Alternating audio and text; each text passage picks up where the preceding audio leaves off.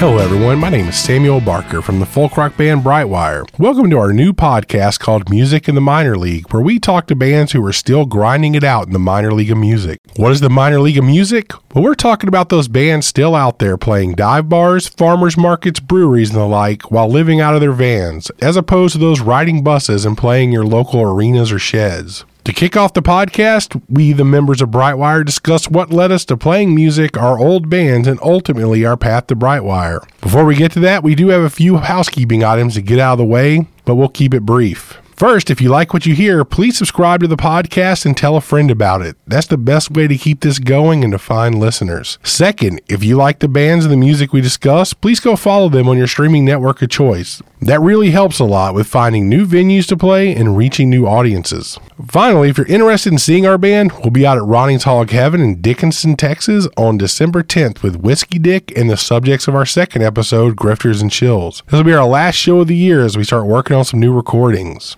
Now, we're finally going to kick it off with a song from Health's pre-Brightwire band, the Grizzly Band. Grizzly was a band we were real close to and really led to Brightwire being what it is today through shared bills and now shared members. This is the opening track from their final album, Anywhere But Home, entitled Concrete River. We hope you enjoy it.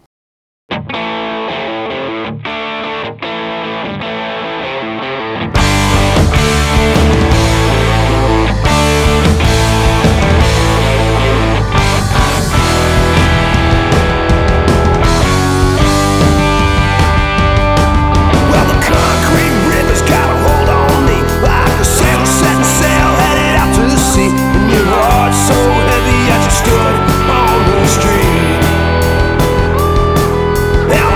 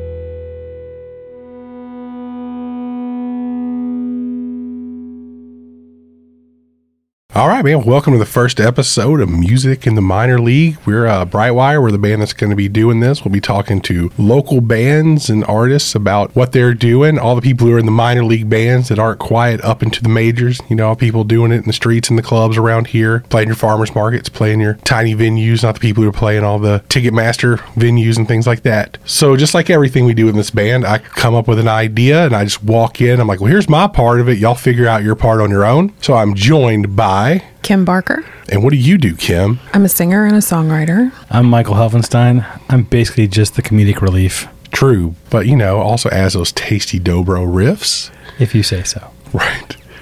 So the point of this is, like we said, to come in and talk to some people, gives us a chance when we're not playing to kind of spread the word. A big deal with people who are at our level, I guess, is a lot of people don't want to take time to talk to you because they're trying to talk to people who are going to get them as much press as the press outlet will get. You know, you want people who are going to bring you up with them, I guess, and we're just worried about getting the word out on people, man, so you can learn about all these great small bands that are out there in the Houston area and eventually beyond. So we figure we would kick it off with just a little breakdown of us and how we got here. So we're going to start by hassling Mr. Michael Helfenstein. Yeah, I was going to say, thanks, bud. So anyway, probably more so than either I or Kim, our good friend Mr. Michael Helfenstein has been playing in bands since he was but a wee lad. Yeah, I think I was 14 when a friend of mine was like, hey, man, I see you play trumpet. How about you play a bass and get girlfriends?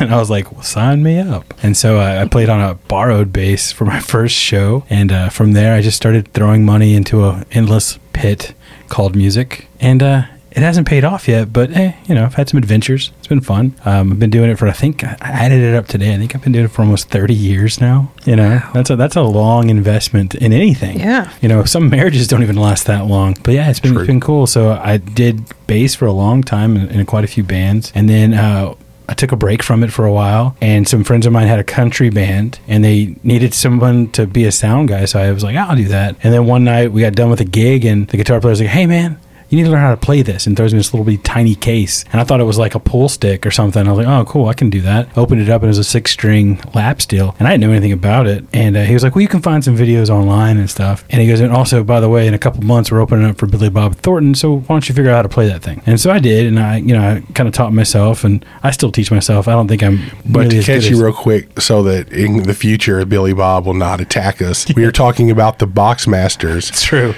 Containing Tom Petty-like musical artist Billy Bob Thornton.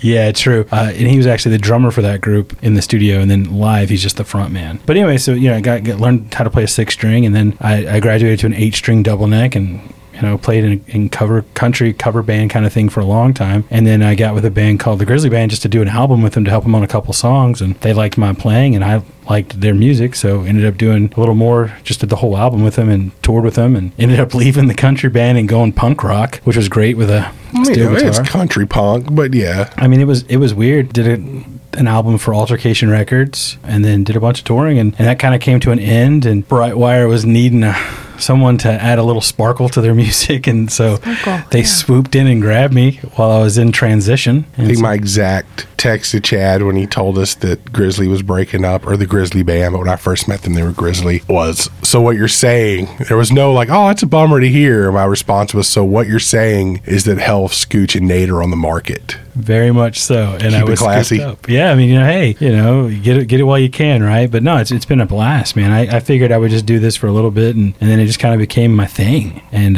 it's been interesting kind of doing this, because the first album I did with Brightwire, I really didn't write much, because it was just like, we need you to throw some stuff on here. And then when we did this second album, the recent album, Crack, Flawed, and Frayed, when that came out, I did a bunch of writing on that. So it was like, I finally felt like I was actually contributing to this band as opposed to being some hired gun to play something pretty. So it's been a great kind of growth for me. I was going to say, never a hired gun, because I don't. No, that's what I was saying. Hired gun was true. There was like money being exchanged. I mean, but I get paid in food, so that's kind of cool too. That's true. Compensation's compensation. $20 is $20. Right. No, it is true. So it's funny because, like, say, coming up for myself when I was young, I also started out, I was up late one night and saw like a Primus video, and I was like, dude, what's that dude playing? So I went and bought the album, and I was like, man, here's it. I'm playing music. Like, I'm going to do this at like 15. Okay, man, 6-string fretless bass. Like, that's the first thing listed under Les Claypool. And I was like, dude, that's what I need, and it's going to happen. I'm going to be just like that dude. And then we went to Spice Good Music in Beaumont, and they had a 4-string fretted PV bass that was about the only thing in like the price range. So I picked it up, got home. You cannot sit down and play like Les Claypool the first time you pick up a bass. Not even close. So, you know, you get the video, you start working on your country bass, 1-5, 1-5, 1-5, and, you know, learning various punk songs. I think I sat down like, you know, Sex Pistols records, Dead Kennedy records, and just learned all of that. So see, that's so different for me. I didn't learn that way. I literally learned by ear. Like, it was all like, I got to find that note. And so I would just sit there and just wood shop until I found the note.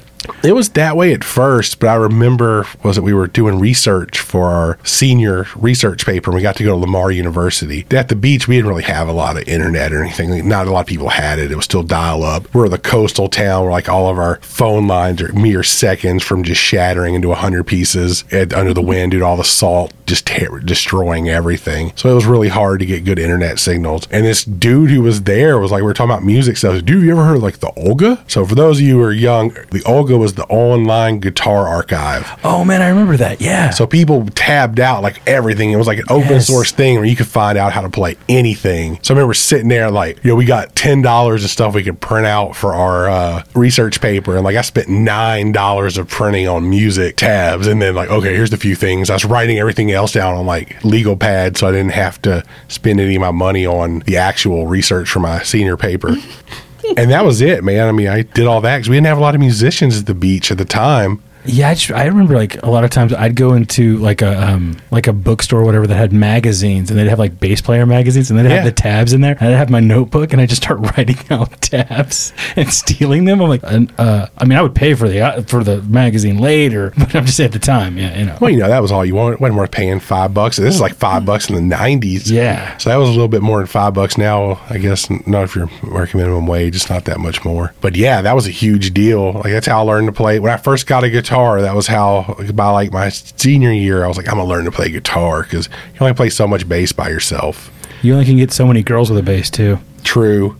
So then I started hanging out with some friends and went out and got like a cheap SG, like Japanese SG ripoff, and like a little Fender practice amp, and just and learned to play all of the, basically like the entire Dead Kennedy discography. Dude, I remember my first quote unquote bass amp that I bought from a guitar store. Was it from Chucky's Guitars in Texas City? And he sold me it was like an 8-inch or 10-inch PV Rampage or something like that. Nice. Which is a guitar amp. Yeah. But I was so ignorant. I was like, oh, okay, I'll buy that. And like I remember playing that and like taking it to shows to play. And at one point, like daisy chaining two of them together to have like 20 inches of speakers. Nice.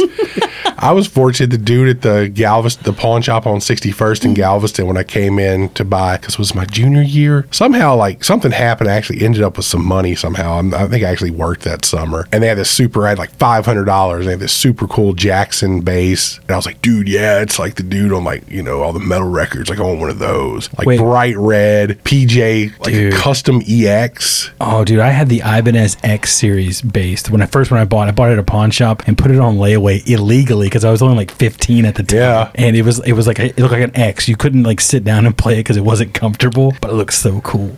See, this had a regular style body, but it had like the, you know, the knife head, like the Jackson American made. And the only thing I had left was $100. So I was like, I'm gonna buy this great guitar amp. And luckily the dude there was just like, you don't want to play a bass through that. Like, dude, it's an amp. An amp's an amp. Right. You know, it reminds me, there's like the We Jam Econo documentary where it's like, I play bass because he's like, Mike Watts like playing like 4 strings on the guitar. He's just playing them like that where they didn't know how to tune. He's like walks in stores like, dude, this thing's got like bridge cables on it, man. It's like that. I thought you said you play bass. Well, I do, man. But yeah, it's kind of like that. Like, I don't know, an amp's an amp. Right. Noise comes out. So then I went over to the Easy Pawn across 61st, and they had a Radian bass amp, like a 12-inch speaker, $99.99. Pulled out my $100 bill, and they just let me walk out the door. They knocked that 8.25 off. Nice. So that gets both of us, up to our high school years. So Kim's just standing here looking at us. So let's hear.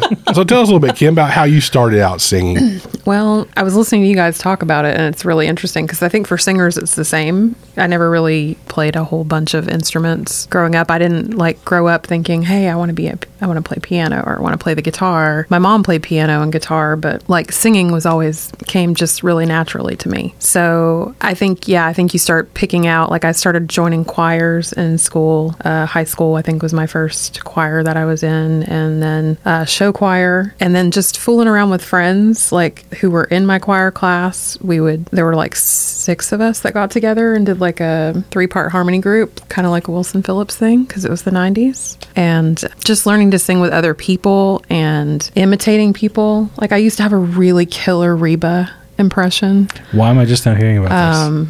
Why has this not been brought out at a Brightwire show? Well, because it's the same way as when you learn to play an instrument. You don't know how to sound at first, so you have to sound like the other person. And I think it took me a long time to find my voice, like what my voice actually is. In the comments, let us know if we should cover Fancy. I vote yes.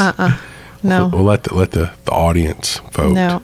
I actually tortured Sam with a ton of Celine Dion the other day because she was like very much, I was like, if I can sing with her, I can sing. So yeah, that's kind of like the speed metal of vocalists. That's true. I mean, it really is. It's very technical. But I grew up listening to Barbra Streisand and, like great Broadway singers. That was what my mom exposed me to. See, it's funny that we grew up listening to a lot of that same stuff, and I did it as like, in my mind, it was like, my mom hates me and this is what she's making me do.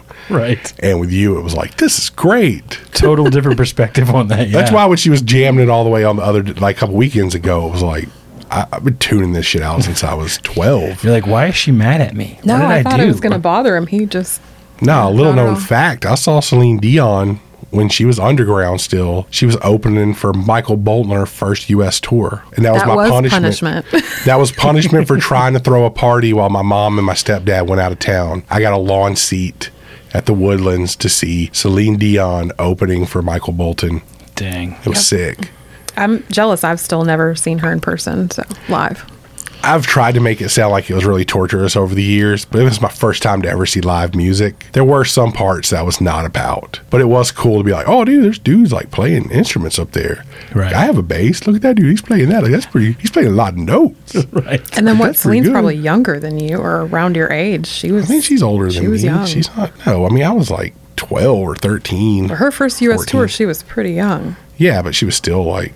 She's older than I am. She's older than you, probably. I don't know. That's where we'll use Health as our fact checker. Oh, are you Googling it? Cool. Yeah, why not? We have... Okay, Google. It might be just because she's like starving herself to death. She looks older, but there she was born in 68. Oh, okay. So she was 11 years older than me. Good Lord. Yeah. Okay, yeah, so totally confused. Let's just... She's rocking 54 right now.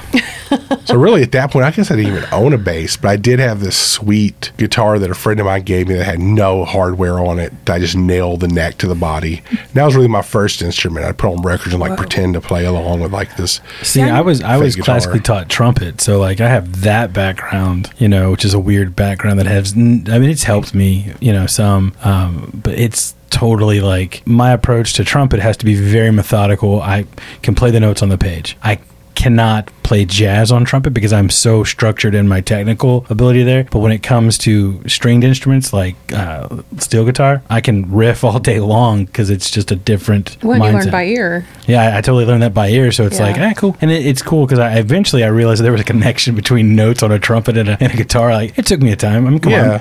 I'm no valedictorian here, guys. And so I put it together. So then it started making sense. I could pull some of the stuff, the theory and stuff that I had. So it made sense a little better. But you have to do that math calculation in your head. Yeah, transpose and stuff. See, that's where I get thrown off. I grew up, I know the notes on a piano. Right. Because my mom played, but do I know how to translate that to any other instrument I've ever picked up? No.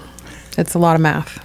Yeah. So, but I can just finish this out and say, like, after high school, I just had a dead space where I didn't do anything with anybody, no singing. I sang in church a little bit, but that was it. So I didn't really start, like, my, Brightwire career until after I met you, Sam. I know you were doing some stuff for, like, you had your coworker doing auto harp and singing at company things. Oh, yeah, but that was just for fun. Yeah, but were you like the person at church who, like, everyone's like, oh, God, that girl's behind me again, and she sings so good, and I sound like crap. Thanks. What you did is I was on like a praise team in church, so I was always up on the stage. Okay, see, that's why you stand next to Kim and you just go and you just mouth the words. Right, yeah. And it's like, man, that whole section sounds great. It's like, Yeah. we do. It was all right. We're past our high school years. And that was kind of it for me, man. Moved to college. College is where I really had the chance to just sit down and, like, I'm going to play guitar. Like, I have no life. I'm not living on campus. I wasn't going to join a frat or anything like that. So I was like, what do? I go to class. I come home, had like programmed in, kind of like the kids nowadays with Spotify. But I just had like 100 CD holder, and we lived at pawn shops buying like 50-cent $1 CDs. Oh, yeah. And he'd be like, okay, I can play all these songs. So I'll just run like a 25 song set list and play along with them. And that's how I'm going to learn to play. Yeah, and I was kind of the same way. I got into these little like they were definitely garage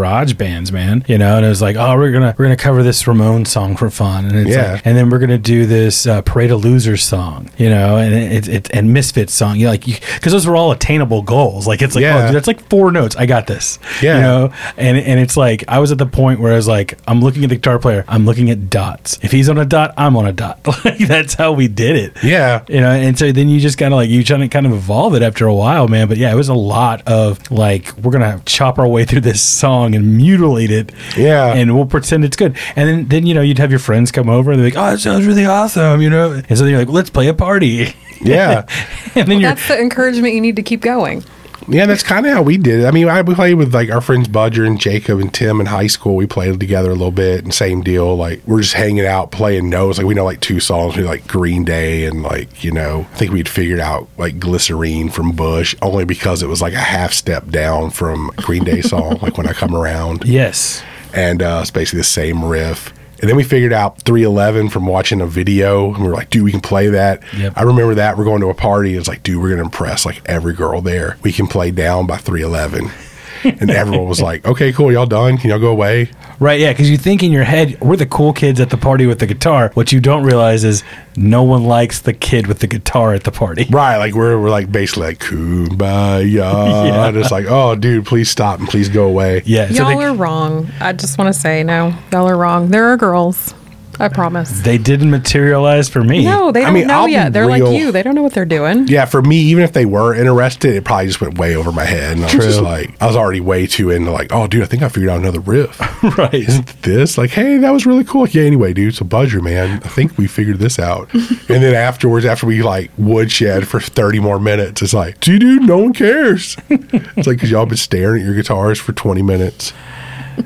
Yeah, man. Like that's how it was. Like, it's just like this slow evolution, and you know, you were unaware of the time it took, but everyone around you was like, Jesus, are they done yet? Oh, it's painful going back. Like, was going through old demos the other day from like 15 years ago. Things just, maybe there was a jewel in there if there was not. No diamonds in the rough. Oh, it was kind of like still learning to sing. Because, I mean, I always got stuck. Like, no matter what band I was in as a kid, it's like, who's going to sing? And it'd be like, yes, you. And I mean, you know, like I said, my biggest vocal influence at that point in my life was probably like the Dead Kennedys, which Jello Biafra couldn't sing his way out of a wet paper sack. So it was like, you know, you know, real like preachy sounding. And I was like, man, that's what I was doing. Yeah, I mean, I was lucky. Like, every band I ever worked with, they always had someone who was willing to be the singer. So I never had to sing. I always did choir as a kid too, and so I understood harmony and stuff. So they would lay down this stuff, and I'd come like, "Oh, I can sing this part," and they'd be like, "What? Where did you come from?" I was like, "Oh,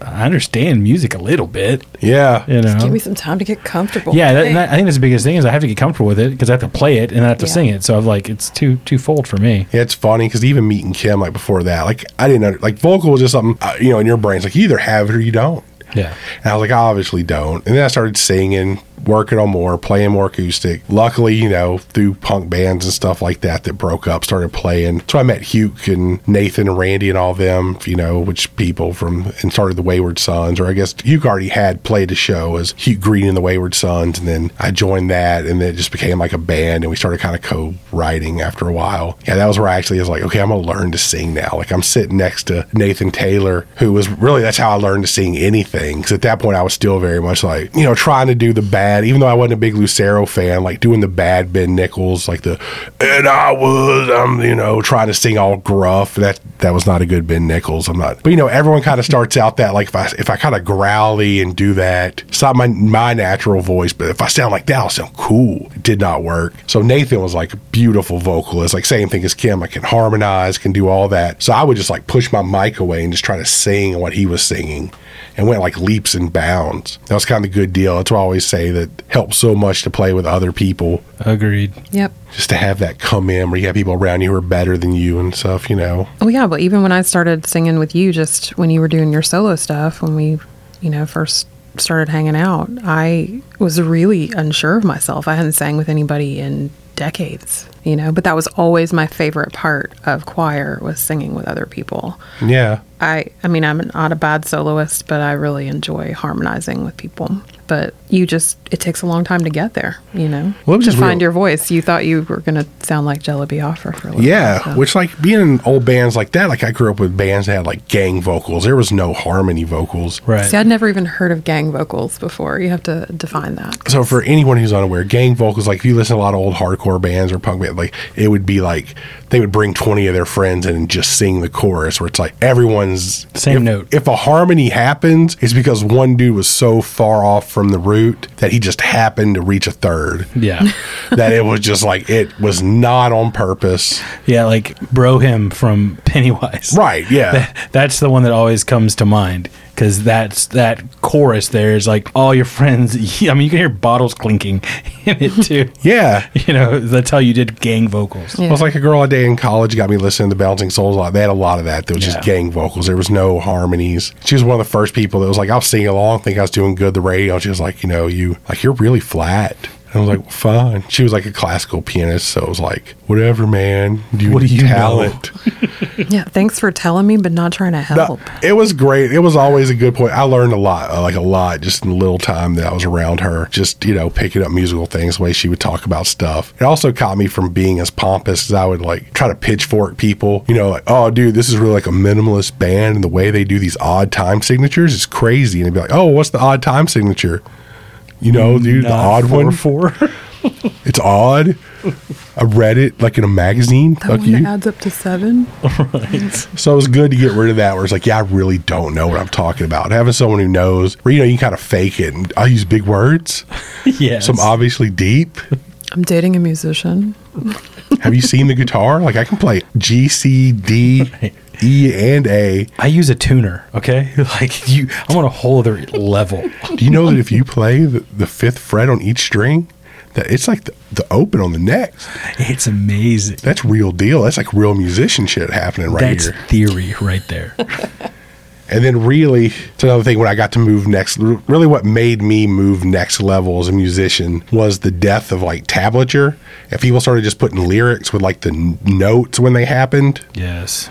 And so then it was like, okay, F sharp is here. So then I started learning where it's like, okay, which was great, because then someone could walk up and be like, okay, this song's E, D, C. Like, oh, okay. Yeah. And you could play that where you knew where every note was all of a sudden. Yeah. Once it started making sense, it's like, oh man, I feel like a real musician. Yeah. Like someone says, yeah, we're going to play a C. And I'm like, I know where that's at. Do. It's like, yeah, dude, what yes. up? I can do that. But it was kind of bring it back around to talking about the gang vocal thing. So I remember my ex-wife could sing, but she was a lead singer, again, like a lead vocal. She didn't understand harmony and things like that, which neither did I. So when she kept singing, it kept phasing out and stuff on recordings. I'm like, well, how is this? It's another voice. How does this happen? And it's like, oh, because she's singing the exact same note, the same inflection and everything. And I remember just always be like, I don't understand what's wrong. I would do like a bunch of effects so it wouldn't like sound weird, reverse phase, all this. And then with Kim, it's like, oh my God, what are you doing? Like, that sounds amazing. Like, that sounds like real deal. It's like a no effects record.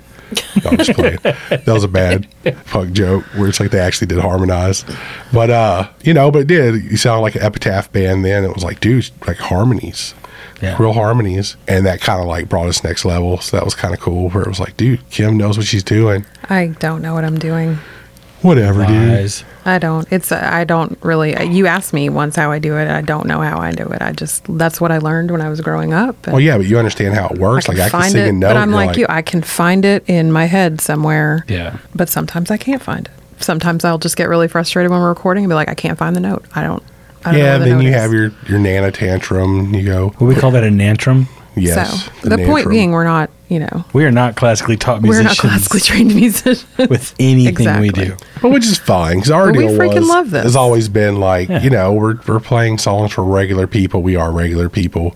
Yeah. We spend time. I'm still learning to this day. There's points I've realized in recent times I've actually gotten, the better I've gotten at playing our songs, like the worse I've gotten at everything else, because I don't play a lot of other stuff anymore. Yeah, that's what you put your time into. You're right. So it's like, oh, dude, I'm gonna sit down and play all these old like songs, like all these runs and stuff I used to be able to play. It's like, dude, like single note runs are hard now. I've played just chords, because with us, it's like I feel like I'm the bass player and the guitar player, so I've got to hold the rhythm Right. and the bass.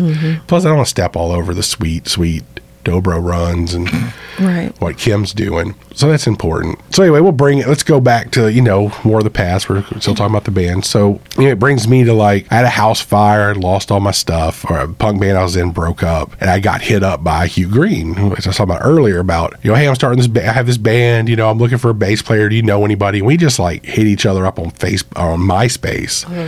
Like he had started. Dang, we brought it back to MySpace. Well, it was funny. He just was going around just adding bands. So I had the punk band, but I'd also been working on some acoustic and banjo stuff, before I really knew what folk punk was, ching ching ching. And been working on that and made a little band page, which was oddly enough, it was Brightwire. So it was just that was my solo thing I was doing for a while. And it wasn't real. I never played a show. I just did all these little oddball things to put out there. And he just added me. I was like, you know what, dude? My house is burnt down. One of the two instruments that survived was a bass. I was like, dude, I got a bass. And the bass head, luckily I'd pulled out this bass head I had. And I had this PV cabinet that was amazing. It made it through the fires. It had been through 2 house fires. And I actually, out of the fire, it had been taken and set in front of the house and set outside during Hurricane Ike. And it set outside, got put in the garage, sat there for a couple months. So I think I started playing with Hugh around December. Set the head down, plugged the speaker cable in. Fired right up. It just played perfectly. Speakers didn't rot apart or anything. Wow. And it set outdoors through Hurricane Ike. Dude, that's really like an advertisement for PV. No kidding. Their stuff can just last. I know. I ended up selling it to our friend Josh, and he was like, I'm gonna take the speakers out. I was like, dude, don't the speakers are indestructible. But he probably did, but still, it was good times. So I ended up playing with him, and it just led to meeting all these people. And then our first show we played, our second show, we ended up playing one at Rudyard's before our official show. Our first show we played was with Grizzly out at the corner pub. Oh, wow. It just so happened because Hugh was looking for a new drummer, and that's when Randy and Nathan joined together as a drummer and lead guitar player. And Rick was going to be the drummer Hugh was talking to. And he's like, well, I just joined this other band called Grizzly. Dude, we're looking for a show. Can we play? And I was like, sure, dude, yeah. So we ended up splitting a night at the corner pub. So that was where we met them. And, that was 2009? Yeah, it was right at my 30th birthday. Oh, y'all have known each other for a while. Well, no, Helf was I not in the band at this point. Oh, right. Helf went in the band for a while. Wayward Sons we had done a reunion thing. I remember we played it. I think the only time we played a show with Grizzly that Helf was in the band was at Molly's. Mm-hmm. Yeah, that show with us and you guys and those Crosstown Rivals. Yeah. And that's the first time I met those guys. That was a great band, too. Yeah, that was a band we got to play with. That was one of those lucky moments. Big deal for us was we played with, in 2010. We kept having these really good runs followed by, things falling apart, which I feel is how This most is the bands Wayward go. Sons? Yeah. Mm-hmm. It's we had this good run here. We played Lukenbach, Texas in 2009 and played all these great venues. And then Randy quit. And then we found another drummer finally. And then he quit. And then so we did a whole tour the next summer as just me, Nathan, and Hugh playing songs. And then we went all over the Midwest and came home. We found another drummer. Got together, we played with Drag the River, which is where we met Mark Potter, who was one of the people from 9bullets.net and all that. And then through him, we ended up getting on the show with Grizzly and Two Cow Garage. And so we had all this stuff. Man, everything was just blowing and going. And then our drummer went psycho a little bit after that. And we played with Tumbledown, too, which was Mike Herrera from MXPX. So we're getting kind of in that punky country thing happening. And then, then Kevin freaked out and quit the band in the middle. I want to say it was we had a bunch of shows lined up. And then he came back because I was like, dude, I'm out. It got weird. It was just a lot of weird personal stuff. and that should not have been personal stuff, but so it turned to a mess, and then but it worked out good because then we kind of did solo stuff, and eventually that led me to doing a lot more solo stuff and touring, and then me and my ex-wife got a divorce, and then I started dating this little sweet lady that about 5'2", little tiny hobbit person came into my life and brought all the other beautiful songs. Yeah. Well, I tried. Well, yeah. And then it was cool because we were doing like solo. We actually found some flyers going through our closets. We didn't have a show last weekend, so we, actually went through our closet and cleaned it out for the first time in years. And we found all these old Samuel Barker, Kimberly Daniels tour, spring tour, this tour, blah, blah, blah. That with flyers we had printed up to send out. Yep. And then Kim actually started writing a few songs because I was just like, man, it'd be really cool if you wrote some, you're scribbling words all the time. Well, yeah, because the handful of times we played with y'all before y'all really started, like, she would be on stage and she would kind of sing a little bit. Yeah, it took a while before she got to where it was really like, okay, I'm going to sing harmonies all the time. Yeah, I remember everything. That. Yeah. And it would change. Like each night, it'd be like, she would sing all these harmonies on one song. The next night, she wouldn't sing hardly anything on that song. And it'd be like, hey, yeah, man. I was super unsure of myself in the beginning. I hadn't sang Remember with when you anyone did this in a long last time. week? You should do that now. Yeah. It took me a while to get comfortable again, like asserting my voice and... Yeah. Well, I always tell people, man, the first time I played in bands, like noisy bands, like all this stuff forever, sang in those bands. First time I got up on stage alone with an acoustic, I thought I was going to pass out. Like, it was scary. So it's like, man, when I make a mistake, there's no one else up here that's going to be able to hide it. Like, it's like, oh, yep, you screwed up. Oh, yeah. Hit the wrong note. It's not loud enough to not hear when I went, Well, yeah, that's like when me and Chad from Grizzly Band did a 2-man acoustic tour.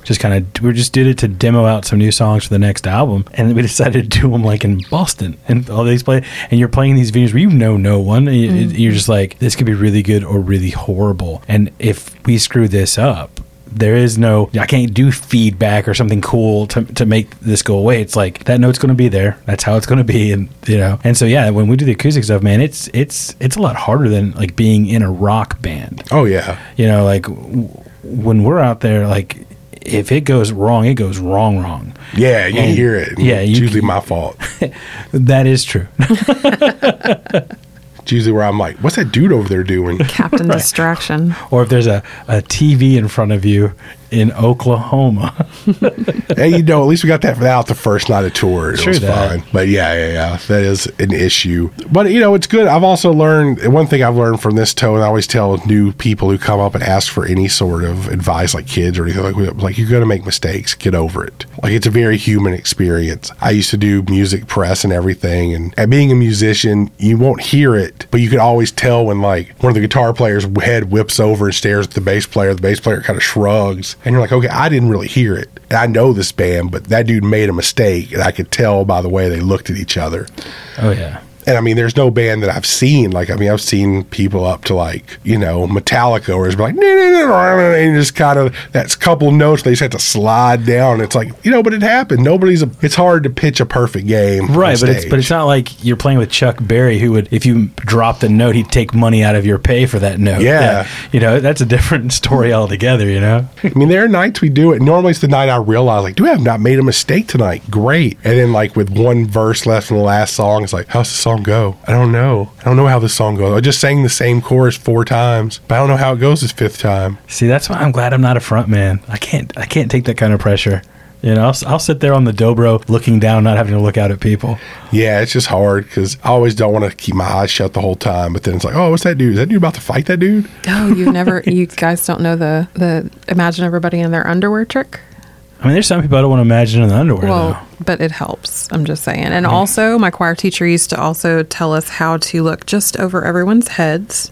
So not looking specifically at the person, but just above their head. But it looks like you're making eye contact. But see, the problem for me is I have no frets on my instrument. So, I don't have that reference point with my fingers. Oh, yeah. Well, you definitely need to look so I look down. You're welcome, by the way. Yeah. If I didn't, thank you. Yeah, it'd be really bad. Appreciate that. Where for me, it's like there's this whole show happening for me as much as for them. So it's like, I can't not watch it. True. normally it's just like, but sometimes something crazy happens. And it's just like, where was I? Like, I think that dude just like, you know, like two guys look like they're about to fight, or like he tells some dude on the first day, like moves in on like kisses like the girl he's with. You're like, yeah, bro. And just stuff like that happens where you're like, dude, you're like watching this show happen in front of you. I have a hard time not being enthralled by that and watching it. So yes, we kind of reached the point where we know, like, we talked about the Wayward Sons, we did all the solo stuff. Then, like I said, we poached Health, and then it kind of became a thing because, yeah, like you were saying, you got brought in on Place to Call Home, but it was just for a couple songs. Yeah, those songs were done. Basically, y'all were just having me come in and just kind of, you know, sprinkle a little goodness on there. A little atmosphere. Yeah, I mean, and that made total sense for that album because, like, it had already been kind of road tested, and you didn't want to. I mean, at that point, I wasn't a member of your band, so you didn't want me to write anything super iconic. Because it's like, hey, where's that really cool part that I heard on the album? Right, like, am I going to finger pick this far down? I'm not one of those dudes. It's like, has fingers, they'll stretch halfway down the neck. But I remember, I think it was the night before Thanksgiving show we did with When Particles Collide and Grizzly, where you actually played with us, like the whole set. Had to like write, I remember taping all the stuff, and then did some Ronnie shows where you played with us. Yep. And that was kind of it. So by the time it actually did become time for, you know, when Grizzly ended, it was kind of like, oh, hey, buddy, you've already done a few shows. Why not just come play? You're already here.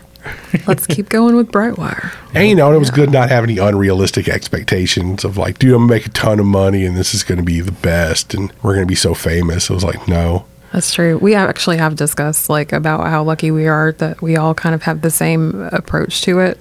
Yeah. And that we're not, you know, there's no stress about that kind of thing. We all do it because we love it, and no, we're here because we love doing it. Have a lot of fun playing with each other. And I don't know what else I would do otherwise.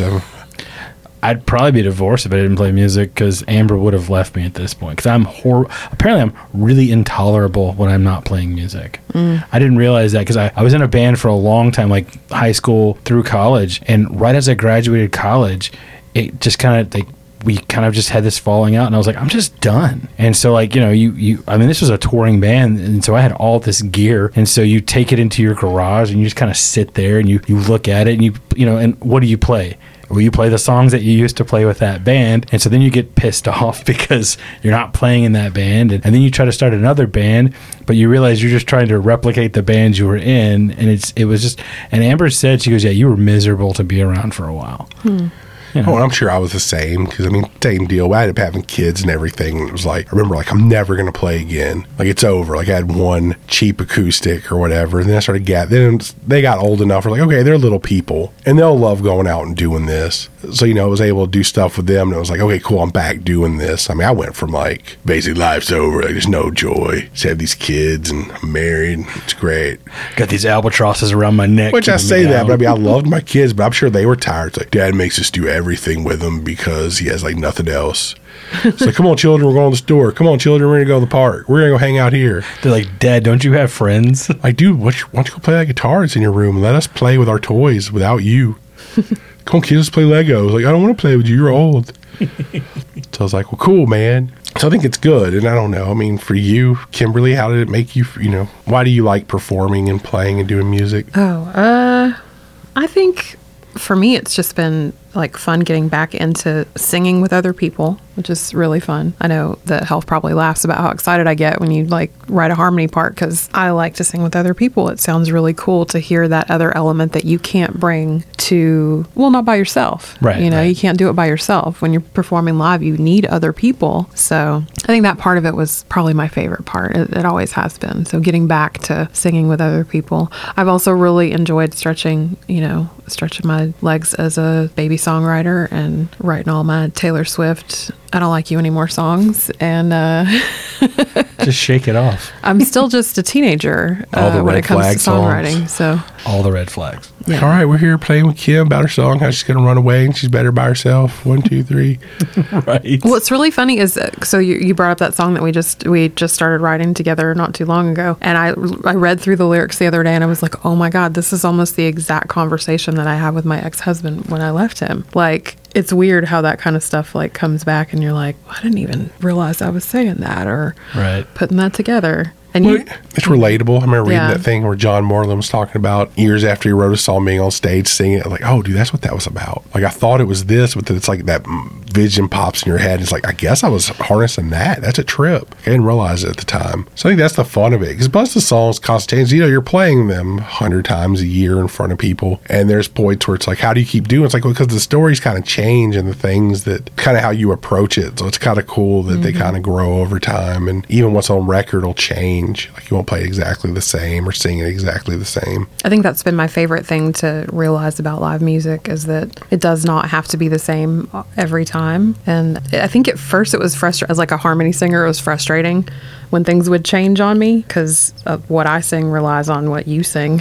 So, but then I realized, we actually had a conversation about it. It's a living, breathing thing. It changes the more you work on it. So I had to get used to that. All right. Well, I think that'll about do it for our first episode of Music in the Minor League. This is probably going to run at the beginning of December, so we'll run this beginning of December, then we'll start the real season in January. So it'll be the intro where you get to hear about all of us with our self-serving things. So when this does pop up, we will be playing on December 10th at Ronnie's Hog Heaven with Whiskey Dick and our good friends Grifters and Chills, who will most likely be the people you listen to in the first full regular episode. Bringing you some cool bands. Heck yeah. All right. See y'all. Thank you for listening to this episode of Music in the Minor League. If you like what you heard, please share the podcast with a friend. That's the best way for us to reach new listeners. If you enjoyed the band featured today, please follow them everywhere you can online and on your favorite streaming service. Now we leave you with a song from the featured artist today, which is us, Brightwire. It's the full version of today's bumper music called Better Off Gone from our latest EP, Ghost Best Left Alone. We'll see y'all next time.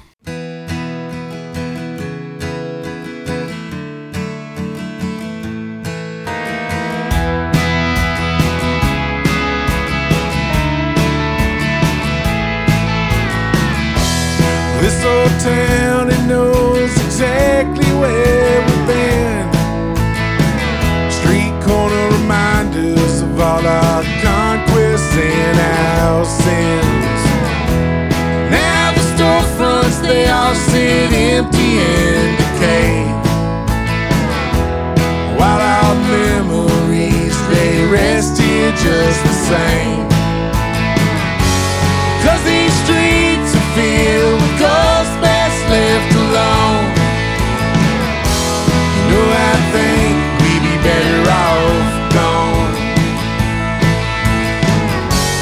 Let these wheels turn, the horizon will be our home.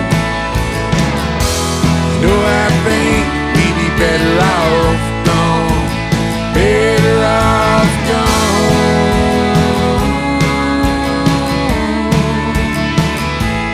Better off gone.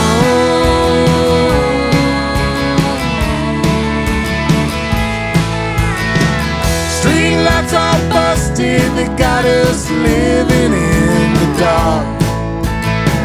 I know there's a light out there, we just gotta find the spark. And there's no future when we're dwelling in the past. There's a whole world out there, let's go and make our path. 'Cause these streets are filled with ghosts best left alone. You know, I think we'd be better off gone. Let these wheels turn, the horizon will be our home. You know, I think we'd be better off gone. Better off gone from these streets. Hold the memories of everyone who left before, left us all behind. Yeah, these streets where our dreams crash and burn. Lessons we had to learn to make it out alive. Make it out alive.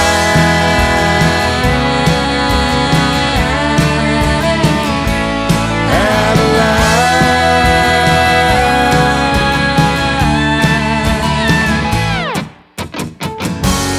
Yeah, these streets are filled with gold.